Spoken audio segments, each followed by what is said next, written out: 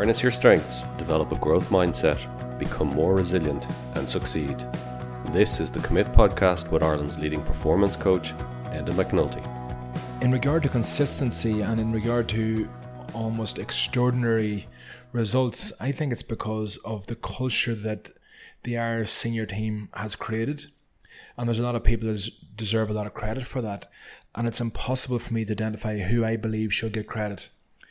It goes without saying that Joe Schmidt deserves a huge amount of credit. That guy is an incredible coach. There's a huge amount of people working in the background that never get any credit, that don't want any credit, that are striving for creating a high-performance culture at all levels in the organisation. The culture isn't created by one person.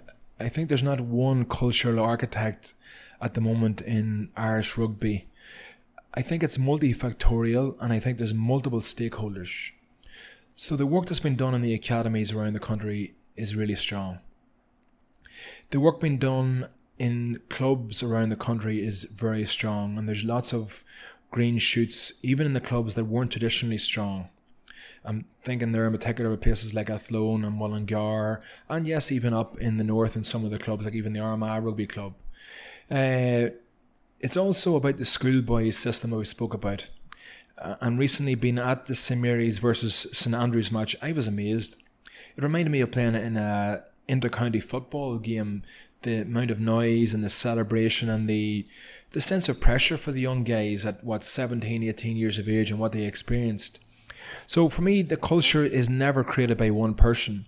There's been a number of drivers of that culture. Joe has been an outstanding driver.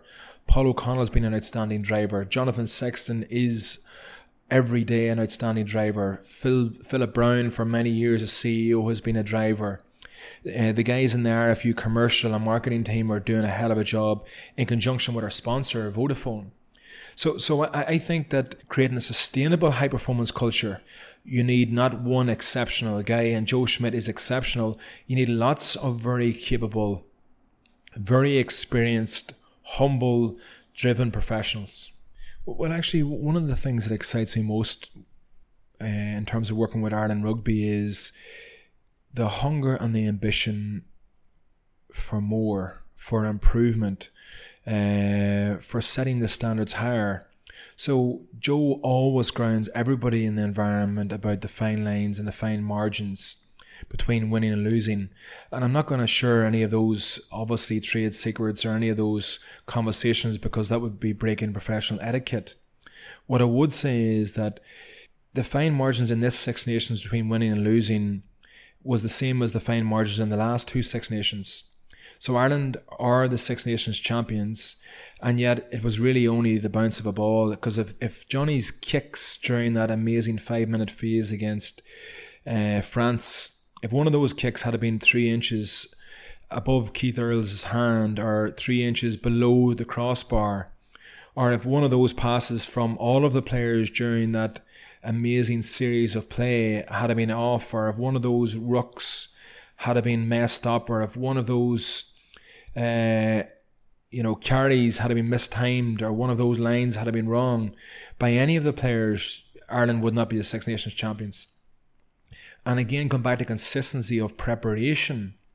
Very often people or individuals or coaches or subject matter experts refer to consistency in performance, and how is it that Apple have that consistency of performance in terms of their P&L? Or how is it that somebody like Steve Redgrave had that incredible consistent performance in gold medals at the Olympics? Or how is it that somebody like Katie Taylor has had a phenomenally consistent series of performance in terms of boxing? Or how has Padraig Moyles, as the lead dancer in Riverdance, performed over 5,500 times? For me, it's about consistency of preparation. Again, it goes back to the mindset. It goes back to that ambition to continuously improve. It goes back to always wanting to be better than yourself, not necessarily wanting to be better than the opposition. And I can assure you that Ireland are not happy with some of the performances in the Six Nations, even though they won the games. And I can assure you that the coaches leave the players under no illusions that even though they win, that is not an indication as to the performance. So it's the mentality behind improving. and one of the things that everybody involved with the Irish setup would like, it's that ethos, that mentality to get right down into the grassroots of the organisation so that everybody understands they're very much part of that from the ground up. I know that's, I guess, one of the marketing slogans of one of the companies, but from the ground up, everybody understands that unless a young Gary Ringrose has got a ball in his hand at 6 years of age and he's kicking it and passing it and carrying it and catching it, well, it's going to be hard to produce a world-class Gary Ringrose at 21, 22 years of age.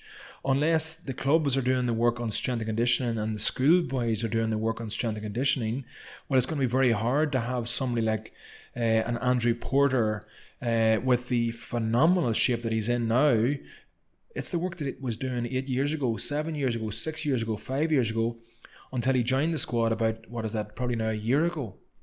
So it's that mentality of excellence that the entire Irish rugby community are creating, that's driven from the top, inspired from the top, but from the ground up. There's actually not too much conversation in high-performance sporting environments or business environments about winning.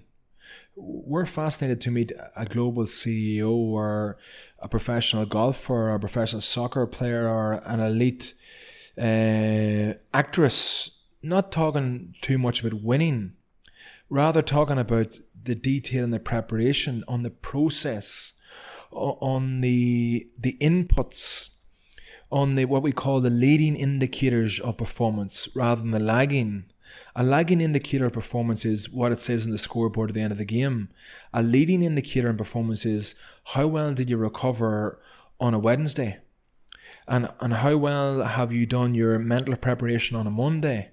And have you got your physical therapy done and locked in by Wednesday night? So for me, it's not about the winning. It's not about the outcome. It's about the inputs. It's about the preparation. It's about the quality of your mental preparation, your physical preparation, your technical preparation, your tactical preparation, your lifestyle preparation, your leadership development, your teamship development, creating the spirit in the team.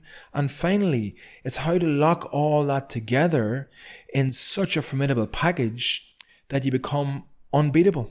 Harness your strengths, develop a growth mindset, become more resilient, and succeed. Don't forget to subscribe to the Commit podcast on McAnultyPerformance.com, on Apple Podcasts, or wherever you get your podcasts from.